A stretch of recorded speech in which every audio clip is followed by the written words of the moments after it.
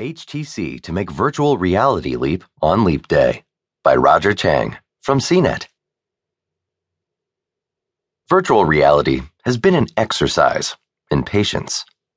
The technology, which uses a special headset and sophisticated imagery and sounds to place you inside a digital world, has seen no shortage of hype over the last several years. More tangible details like pricing and availability have been harder to come by. Oculus,